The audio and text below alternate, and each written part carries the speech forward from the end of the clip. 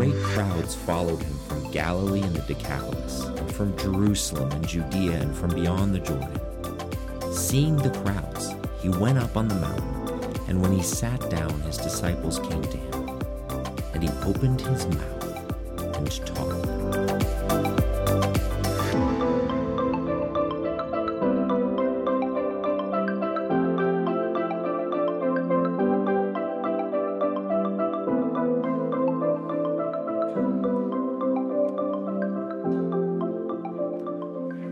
Well, that was okay, wasn't it?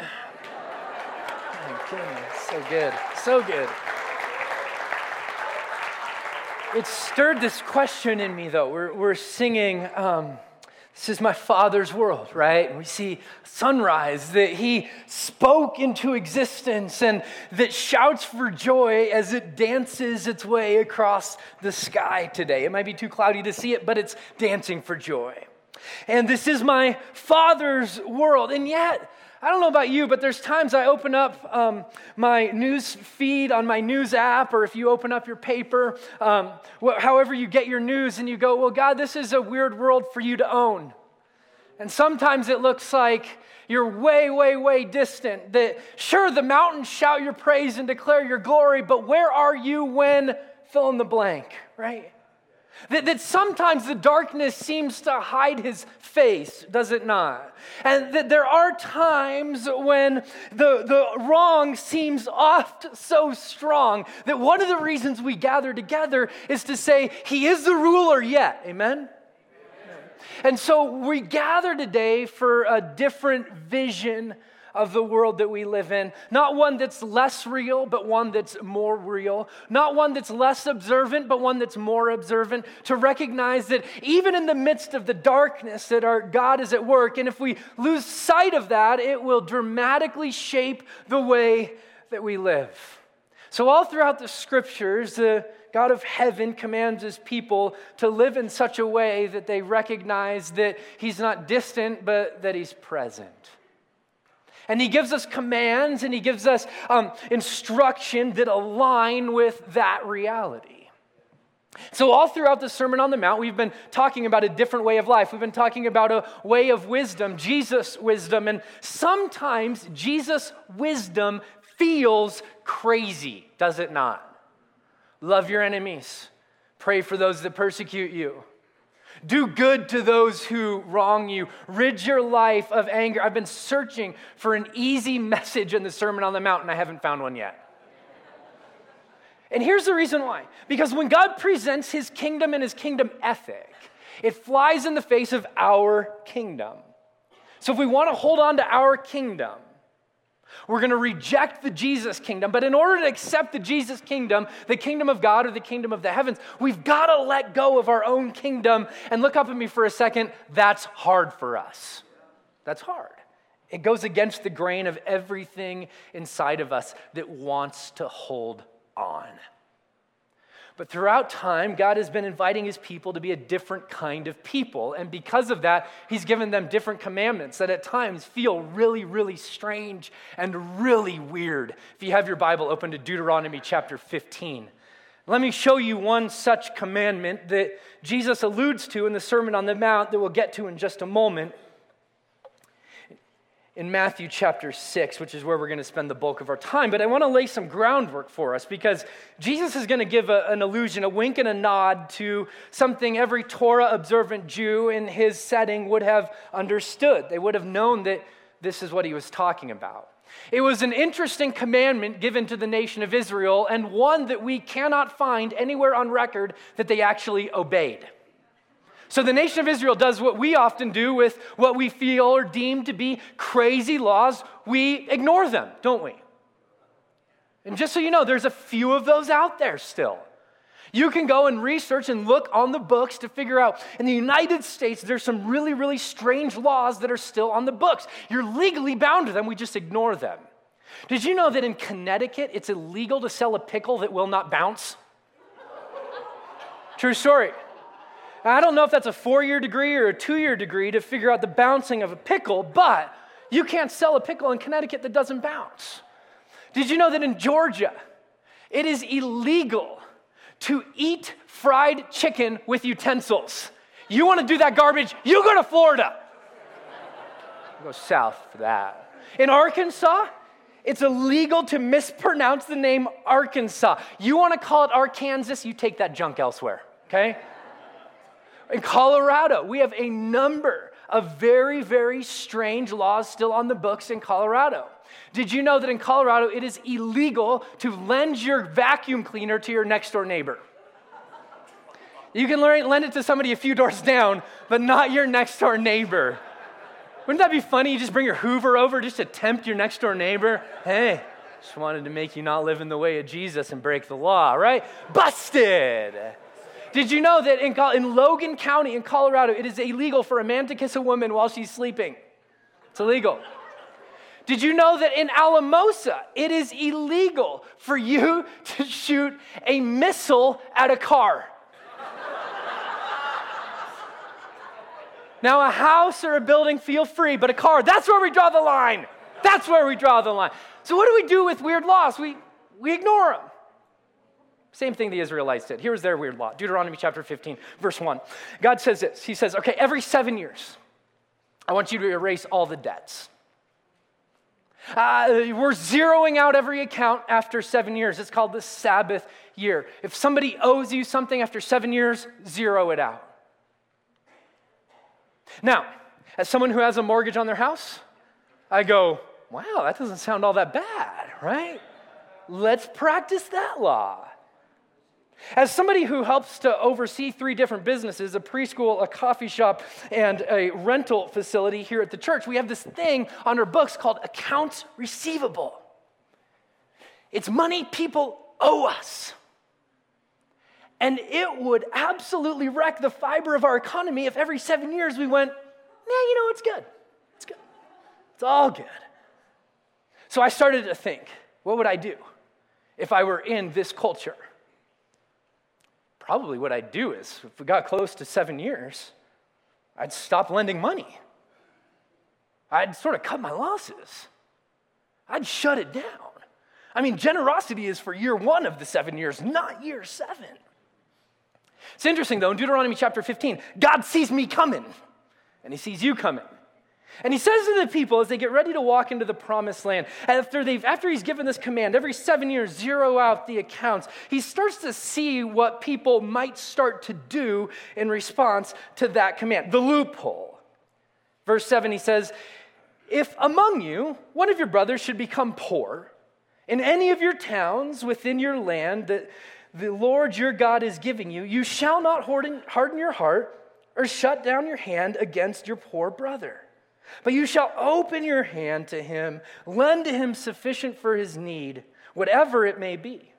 Verse 9, take care, lest an unworthy thought in your heart, and you say, an unworthy thought happens in your heart, and you say, so Jesus or God is going to say, there's a way to look at the world that sees him in it, and there's a way to look at the world that doesn't.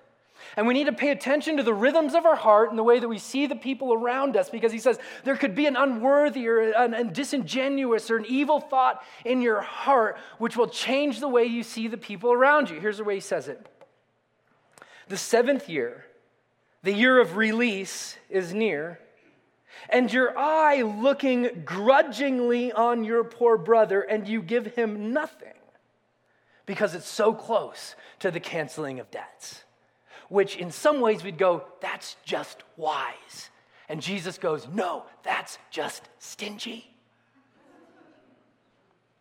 You give him nothing and he should cry out against the Lord and you will be guilty of sin.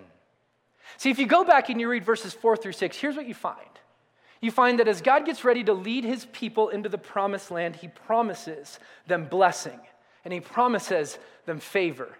And he promises them good. And his blessing and his favor and good is designed to cause them to open up their lives and their hearts, to change the way that they see the people around them so that they're not stingy, but they're generous. And what God says is, quote, if you and your eye looking grudgingly on your brother, how many of you have heard the term an evil eye? This is where we get it. We get it from Deuteronomy chapter 15. And Jesus, in the Sermon on the Mount, is going to pick up this illusion, and he's going to talk about it in regards to the way that we look at the world and the way that we look at our stuff. Look at what he says. He says, verse 22, chapter 6 of Matthew, the Sermon on the Mount, he says, the eye is the lamp of the body. So if your eye is healthy, or you could also translate that unified or whole, your whole body will be full of what? Light. The way that you see the world impacts your entire being. But if your eye is bad, your whole body will be full of darkness. If then the light in you is darkness, how great is that darkness? If you see the world as a dark place, as an evil place, as a wrong place, it's going to change the way you see everything. And here's what Jesus is saying. He's saying that seeing God in the world changes the world you see. And this has been the drum he's been beating all throughout this section in the Sermon on the Mount. You go back and read it. Our last two messages have framed the way that we often do religious works to receive the applause of man, the way we pray in order to receive the applause of people. And at the end of every refrain, Jesus says this statement. After talking about giving, he says, your Father who sees what's done in secret will reward you. For talking about prayer, he's saying, and your Father who sees you in secret will reward you.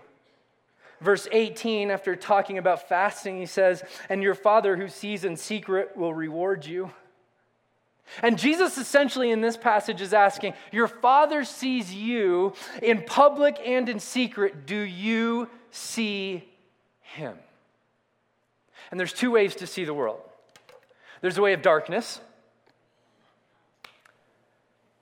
and there's also a way of light. Larry, our executive pastor, said these glasses look like something that would come about if Bono and Roy Orbison had a baby. I'm going to be wearing them the rest of the message. You're welcome. There's two ways to see the world. We either see the world through a lens of light, or we see the world through a lens of darkness. Let me say it like this. Jesus wants us to have a different perspective on the world that we live in, one that's shaped not with a narrative of scarcity. You know what I mean by that? That it's possible to look at the world, and this is a dark way of looking at the world, and we essentially see the world as a pie, and it's divided in a certain amount of parts. And so if somebody else gets something good, it means that I didn't get it. If someone gets the job, that's one less job for me. If someone gets engaged, well, that's one less person on the market for me. If someone gets accepted to the school, well, there's only so many spots available at the school. Here's what this is. This is a narrative of looking at the world where we see the world as a scarce place. It's what God was condemning in Deuteronomy chapter 15. He's going, no. God is present. God is good. God is here, and he's blessing, and he's giving favor. You've got to see it so you don't slip into a narrative of scarcity. Here's the way you can often see a narrative of scarcity show up in your life. Is it hard for you to celebrate when other people are blessed? When someone else gets the job, can you say, I'm really happy for you? Without in the back of your mind thinking, I'd be happier for me, right? When someone gets accepted to the school without thinking, well, there's one less spot for me. Have you ever had somebody say to you when something good happened, they said to you something like, well, it must be nice to catch all the breaks. Here's what that is. It's a narrative of scarcity. There's only a limited number of joy and happiness and goodness and blessing, and we're running out, and because you got some of it, it means that I didn't. Luckily for us, there's another way of seeing the world. It's the way of seeing the world through what Jesus is going to call light or bright eyes. We see that God's at work. We see that love and joy and peace and grace are present in abundance. that this world is teeming with his goodness if we have the eyes to see it and the heart to align with it, so that we can genuinely say to the people around us, when something good happens to them, I'm really happy for you. So we can say to the churches around us, when they grow and they explode and tons of people come to faith in their churches, we can genuinely, as a church, say, we are so happy that your church is exploding and growing. Without that check in our gut of going, well, I wish it was ours. When someone gets engaged, gets married, we can say, I'm really happy for you. I can remember when my first son was born and I held him in my arms for the first time and my heart just exploded. And immediately fell in love with that kid and knew that regardless of what he did or where he went, that my heart would always be for him. We found out about his first birthday that we were having a second child, and my first thought was, I don't know if I can love another person as much as I love that kid. Any parent ever thought that? Right? It's hints of scarcity, isn't it? There's only so much of me to go around, and I'm not sure I'm going to be able to love them as much as I love the first. Some of you are going, I don't. You're just, here's you, okay? Here's you. Do we see the world through a narrative of scarcity or abundance? And here, look up at me for a second. If you see the world through a narrative of scarcity, your life will be riddled with fear. It will be riddled with fear. But if we're able to embrace a Jesus perspective, an eye full of light, because this world is God-bathed, as Dallas Willard said, in a perfectly safe place for us to be, even when it feels unsafe. If we're able to grasp that perspective of life, instead of fear being our dominant narrative, we will actually be able to live a life of peace. And we all want that, don't we?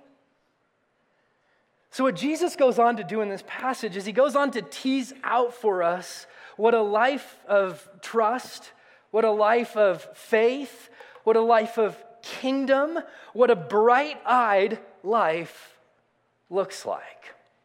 And he does that by addressing the way that we treat our stuff. Here's what he says, verse 19. So do not lay up for yourselves treasure on earth. Okay, just a quick timeout.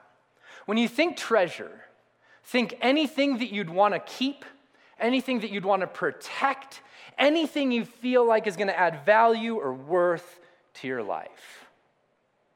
Do not lay up for yourselves treasures on earth, where moth and rust destroy, where thieves break in and steal, but rather lay up for yourselves treasures in heaven, where neither moth nor rust destroy, and where thieves do not break in and steal, for where your what? Your what? Heart will be also. Your heart will be also. So what does it mean? What does it look like to have bright eyes, to have a perspective of the world that sees God in the world, that changes the way that we see the world? So we operate in abundance, not scarcity. Here's what starts to happen. Our perspective always shapes our pursuit, Jesus says. And you're going to be pursuing one of two things. See, all of us are treasure hunters. Turn to the person next to you and say, you're a treasure hunter. Not like a pirate, you can say, "Arr, you're a treasure hunter." But you don't have to. You don't have to. But all of us are treasure hunters. We're all looking for things that we can build our life into, that will add value, that will add worth, that will add goodness to it, that will increase our enjoyment of the world around us. You do not know a person who is not hunting treasure. And what Jesus says is not that you can decide whether you're a treasure hunter or not. You are. The question is, what type of treasure are you searching after? And he says there's two types of treasure. You can search after treasure that's on earth or treasure that's epitomized by heaven. And here's what he means. He sort of defines it for us. He says earthly treasure, they have two things in common. The first thing that they have in common, earthly treasures, is that they all wear out. Like this weekend must have been Universal Garage Sale Month, wasn't it? I mean, I drove through a number of different communities and saw Facebook posts, and I think that this weekend was just like, Jesus said you should have a garage sale on this weekend, and a lot of people did, right? And I started to think about all the stuff in my house. I think I started to think about this after my son jumped on our couch and broke it. I started to think, all of the stuff in my house is going to end up in one of three places. Like we have, what do you think, babe? Like 2 or 3 heirlooms that we might pass on to our kids? Maybe? Not even. Okay, not even. Like we are an IKEA family, right? There's no piece of furniture that's going to survive our kids, right? So there might be 2 or 3 heirlooms. My wife says less, okay? So either that or we're going to, if it does survive this onslaught of my children, we'll sell it in a garage sale someday. Or it will end up in a landfill. Everything in my house, one of 3 areas. Everything in your house, one of 3 areas. And so Jesus says, listen, let's just step back from the chaos of accumulation and consumption and ask a few questions. Is it worth us pouring our lives into things that will not last? We were at Mount Hermon, like I mentioned a few weeks ago, and on the very last night, they have this victory circle, they call it. It's a time where people stand up and they say what God has done during the week. And I was struck by one man, a little bit older than me, but I found out that he had kids that were about my kids' age later on. And he stood up and he said, this is one of the first times our family has just taken time to be together. He said, my work pace is so crazy that one of my kids asked me this week, when you retire, will we be able to do more stuff like this? And you see, all of us can slip into this pattern. It's so easy, it's so natural, which is why Jesus wants to address it head on. He wants us to wrestle with it. Where am I putting my life? What am I building my life into? Because if it's just stuff, eventually moths and rust are going to destroy it, or a garage sale is going to have it. And he goes, well, there's a second option. This isn't like encouraging Jesus, but he goes, or it might just get stolen. You're welcome. Either way, his point, it's not worth it. And see, these are the things, the earthly treasures we often look to for 2 things, security and pleasure. And Jesus goes, you're not going deep enough because there's more. You don't long enough. As C.S. Lewis says, you're content by making mud pies at the ghetto when a vacation at the sea is being offered to you. Long for more. Long for more. And so what Jesus' more is he calls it heavenly treasure. And you can think of it in 2 ways. One, it's maybe a geographic location that the treasure is quote-unquote stored, but I think it's more helpful to recognize that what Jesus is talking about is not just throwing treasure up to heaven, but bringing the treasure of heaven down to earth. So the question is, what type of treasure is in heaven, right? So the God of the universe, who has everything that he could ever dream of, and if he doesn't have it, he just creates it. What does he treasure? Have you ever thought about that? What does God treasure? Well, in Deuteronomy chapter 32, verse 9, it says that God's portion, his treasure, is his people. What does God treasure? God treasures people. I think for us to build a life that's grounded on treasure in heaven is to build a life around love of God and love of people. To build a life around communion with God, learning to live in the presence of God, which, by the way, is what you will be up to all of eternity, is to learn to live in his presence and enjoy his presence. Not just when we get there someday, but so that we can enjoy it when we do get there. And so Jesus ends with this little mic drop Jesus out soundbite, and he says, where your treasure is, there your what? Heart will be also. Whatever you're chasing, you're becoming like. The psalmist will write in Psalm 115 that those who make idols and those who worship idols, those who bow down to them, they eventually become like them. You become like whatever you chase. And so then Jesus goes on, and here's what he says. No one can serve two masters. For either you will hate one and love the other, or you'll be devoted to one and despise the other. You cannot serve both God and money. Who has a different word for that word money? Yeah, mammon, right. And mammon was the Aramaic term that Jesus spoke, and when Matthew translated Jesus' Aramaic Sermon on the Mount into Greek, he left this word as mammon. Why?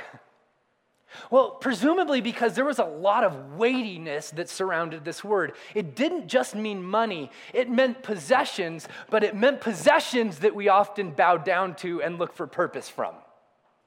And so Matthew, when he writes his story of the life of Jesus, he leaves it like that. He leaves it like that. It's almost as though it was a god. And we make the same point by saying, well, the almighty dollar, right? Like, we're bowing down to it like the almighty God. One comedian joked, he said, we joke about money because we are all too aware of its power. Money talks, he said, but what it mostly says to me is goodbye. Here's Jesus' point. We always serve what we pursue. We always serve what we pursue. And so our perspective shapes our pursuit, and our pursuit eventually becomes our master. Everybody has a master. There's no such thing as a masterless human being. You follow something. You bow down to something. The question is it something that's going to bring your life? Because your master will lead you of one of two places. Your master will either lead you into prison or it will lead you into freedom, but it will not do neither one of those things. How's that for double negative? It will do one of those two things. And so Jesus says, listen, if you have a perspective of this world, if you miss me in this world and you see this world through the lens of scarcity, all you're going to do is chase treasure that you can touch and see because you think it'll add security and value to your life. And you're going to chase after money because you feel like it's going to do something for you and it's going to become your master, and you're going to bow down and you're going to worship it, and you're going to lose out on the greater things in life. Just as an aside, Jesus is not down on saving. He's not down on retirement. He's not down on planning. He's just down on trusting your savings, or trusting your retirement, or trusting your planning. In 2008, the bottom fell out for many people. And what was revealed was, and maybe we've trusted in the wrong things. Jesus isn't down on any of those things. He just simply wants to say that there's a perspective of the world, seeing the world through the light of the eyes that allows us not to see a world of scarcity, but to see a world of abundance. And when we see a world of abundance, we can chase after the Jesus-y, kingdom-y things in this life. And then when we chase after those things, God in heaven becomes our God. And our life is aligned with his heart and his way. Okay, we tracking? Just a quick time out. Let's just take a deep breath and try to think about, is there any place that we see in our perspective scarcity instead of abundance? In our pursuit, trusting in earthly things rather than the ethos of heaven. Love of God, love of people. And have those things become our master. Everybody has a master. It's one of those two things. So which is it for us? So if you're going, hey, Jesus, that's really interesting, that's really great, but what do we do with this? He's like, I'm so glad you asked that question. Here's what we do with this. Keep reading. Just keep reading, because here's what he says. Therefore, I tell you. So in light of a different perspective that leads to a different pursuit that leads to a different master, he goes, therefore, I tell you, do not be what? Anxious. Let's read this whole section and we'll come back and talk about it. About your life, about what you will eat or what you will drink or what you will put on. Is not life more than food and the body more than clothing? Look at the birds of the air. They neither reap nor gather into barns, and yet your heavenly Father, he feeds them. Are you not of more value than they? You just need to answer the question. It's rhetorical, but answer it. Are you more valuable than the birds? Yes, you are. And which of you, by being anxious, can add a single hour to his lifespan? And why are you anxious about clothing? Consider the lilies of the field. How they grow, they neither toil nor spin. Yet I tell you, even Solomon in all of his glory was not arrayed like one of these. But if God so clothes the grass of the field, which today is alive and tomorrow is thrown into the oven, will he not much more clothe you, O you of little faith? Therefore, do not be anxious, saying, what shall we eat, or what shall we drink, or what shall we wear? For the Gentiles, those who don't see God in the world, and therefore changes the world that they see. The Gentiles, they seek after these things. And your heavenly Father knows that you need them. Okay, let's stop there. There's times I read the Bible and I go, like, Jesus, are you just burying your head in the sand? Like this, there's a lot that we could be worried about in this world. There's a lot of things that should maybe cause our hearts to go, man, God, I'm not sure how that's going to turn out. I did a little bit of study just in case you weren't worried when you walk in the door. Here's what some people are worried about. And you might go, well, thank you, Ryan. I didn't walk in worried. Now I'm worried, right? One of the main things people worry about is their health. Is it going to hold up? Another thing people worry about, finances. Is it going to work out? Things that cause worry in people's lives, stress from work or stress from school. Things that cause worry in people's lives are relationships or the death of a loved one. And so in Jesus' teaching, are we really just supposed to, therefore, do not worry? And we're supposed to go, okay. Like put that on our task list every morning and go, don't worry, check, done. What next? Is it really that easy? Is it that simple? See, to not worry or to worry is to be literally divided, to be pulled in different directions. It's in opposition to what Jesus talked about in having a healthy eye. A healthy eye is unified. It sees God and it changes the way that they see the world. It sees him in everything, and a worried eye is pulled in a bunch of different directions. I heard somebody say one time that worry is putting a down payment on a problem you never had. And so here's what Jesus is teaching. He's teaching that there's this progression, that your perspective shapes your pursuit and determines your master, and your master will always determine the health of your soul.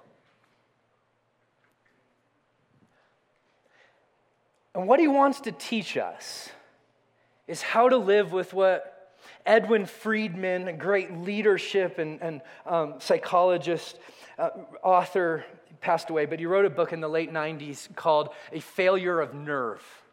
And in it, he talks about being a non-anxious presence. And that's what Jesus is inviting us to.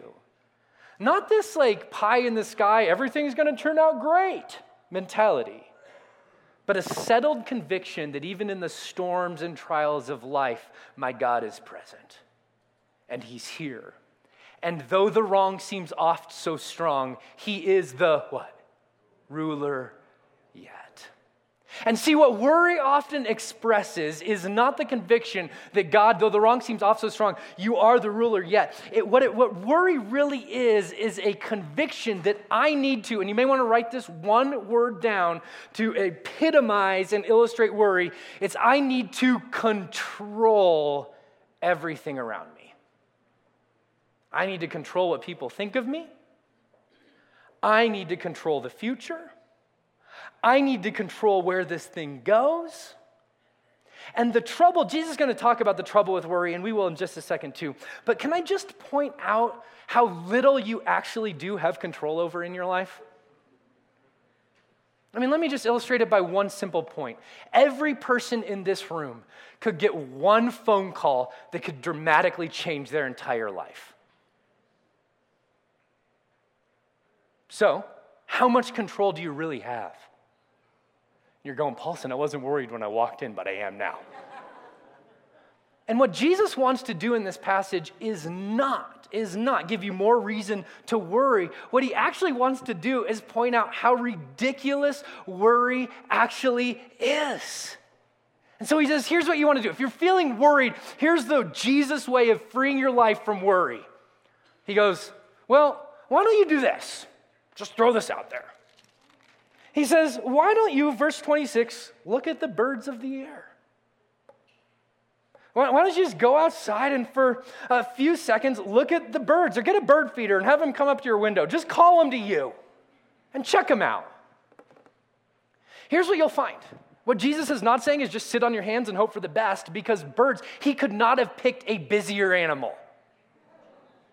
Birds work hard. They just don't worry. They work really hard. They just don't worry. Birds are way too dumb to worry. But hey, we are way too smart to trust sometimes, aren't we? So he goes, hey, why don't you take a look and be more observant, actually, not less, more observant of the world that you live in. And Jesus is so intuitive here. He knows that when we fail to see God in the world and we see the world as a world of scarcity rather than abundance, it starts to shape our souls. Just a quick timeout. Jesus is talking, and you can see this in a number of different places here, about the concerns of what we eat and what we wear, not if we eat and if we wear. It's an important distinction. But he says, hey, how about this too? Why don't you look at the lilies of the field?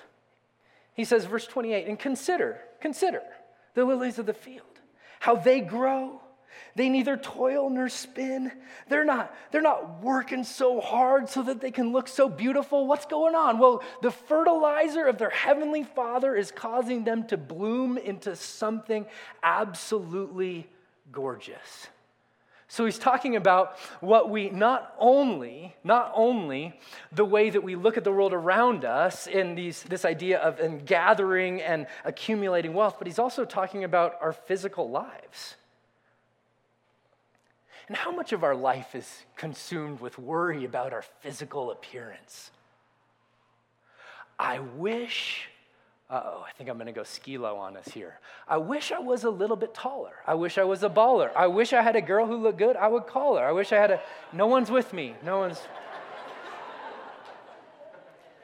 And how many of you, in wishing that you were taller, actually grew? How many of you, and I'm speaking to myself here, how many of you who wished you had more hair on the top of your head actually saw it happen because you worried, right? How many of you, because you wished you'd lose a little, worried about how much you weighed, lost weight? Me neither. So Jesus' teaching is so practical because here's what he wants to do. He wants to say two things to us. Worry is unnecessary. Your God knows what you need, he says. You have way more value than the lilies of the field, and he's taking care of them. He's going to take care of you. Worry pretends to be necessary, but it actually serves no purpose.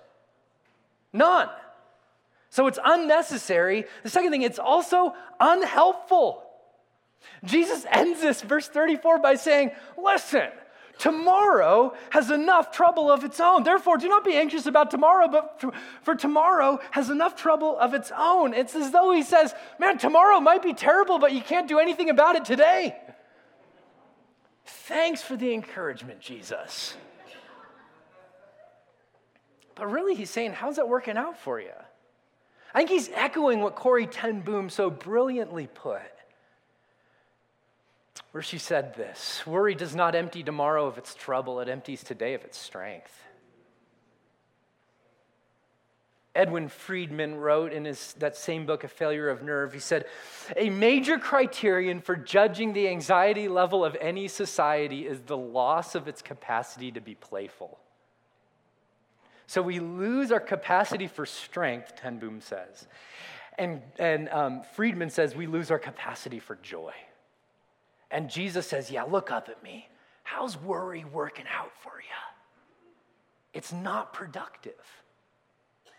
So how about this?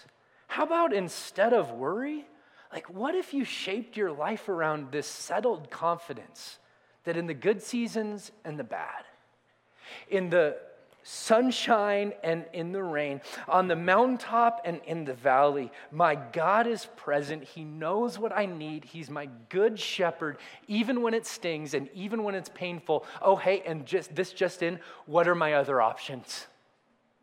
What are my other options? That's what Jesus wants us to shape our lives around. So here is your other option. But seek first. And that doesn't mean chronologically put it above everything else, but seek in a unified manner. Seek the kingdom and his righteousness, and all of these things will be added unto you. The solution is not simply stop worrying. It's to redirect our lives and our vision and our mind as apprentices to Jesus, to a proper heart orientation that lends us to a different pursuit, that leads us to a different master, that eventually shapes a different kind of soul. If you figure your life to genuinely aim at the kingdom, love of God, love of people, the effective reign of Jesus in your life, in your home, in your neighborhood, and in your workplace. If you shape your life around that, the things you need to survive and thrive, Jesus says, will deliver themselves to you.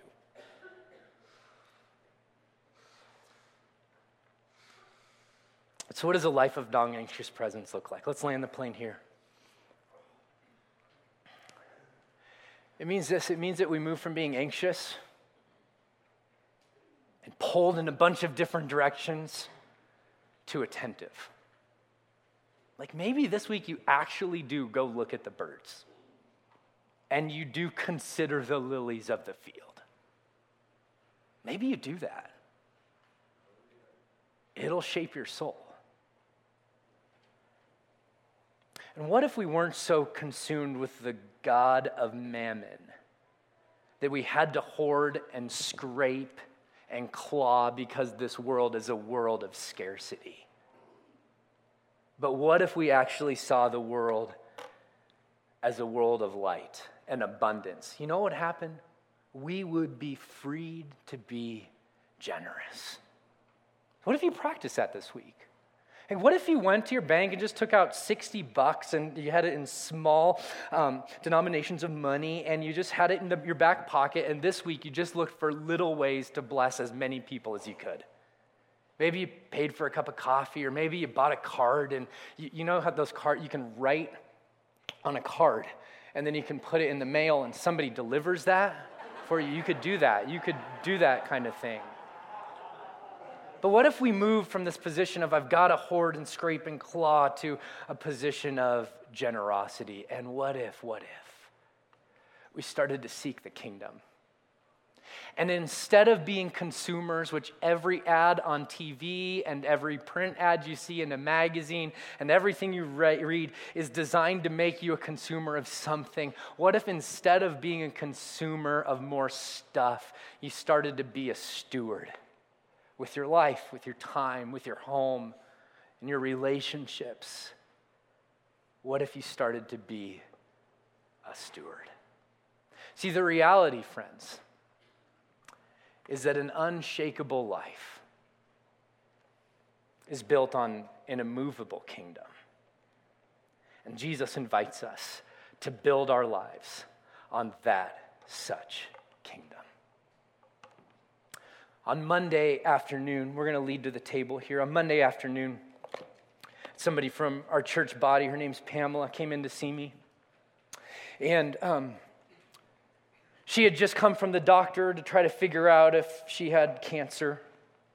That was on Monday. On Friday, she'd found out that she lost her job. And all the while, in the midst of all of that, her son's health is struggling. So she came and stopped in my office, and we just spent some time praying together. And I said, you know what, ironically, Pamela, I'm teaching on Jesus' teaching about being worried. And she said, I'm trying so hard to not be worried, but I'm just worried. And I started to ask the question, what do we do when we don't want to be worried, but we're worried? And so we spent some time praying and talked about what does worry actually do. But I think that's the setting that we have to find our answer to what do we do with this text, right? What do we do with it? Here's what we do. We step back and we remember that this is a God-based world, that he's the Lord, that he's the lover, that he's the shepherd, that he's the king. And it does not mean that everything, hear me on this, it doesn't mean it's like a genie in a bottle and everything just turns out the way that we hope it will. It doesn't. But it means that he's present, and it means that he walks with us, and it means that he's good even in the valley of the shadow of death. And so when we can say, God, I see you in this world, it changes the world that we see, and we give him space to move and to work and to breathe life into things that are dead. It's a disposition not of control, but of trust. Of trust. And as we come to the table this morning, would you come to the table with bright eyes? Would you come knowing that Jesus knows exactly what you need? And your greatest need, he's already met. We come to celebrate the fact that he calls us sons and daughters, that he forgives us, that he loves us, that he welcomes us into his arms because he's gracious and good and he knows how to meet a need. And so we come hungry, asking to be filled. We come naked, longing to be clothed. We come with our hands open, trusting that God, you're at work. This is a world of abundance. Help us see it and live in it in such a way. Amen? Amen. So Jesus, we do. We come trusting, we come loving, and we come knowing that you're here. So give us bright eyes as we come. We prayed in the name of Jesus. Amen. Just a few instructions for you. You can leave your row to the left, and if you'd come all the way around and enter back into your right, that would be great. As the people in front of you step up and step into line, will the rows in back just follow in suit? But you can wait for a few seconds to let the line die down so we don't do what everybody does on a plane and just stand up and wait. I'd invite you to take the bread as you so feel led.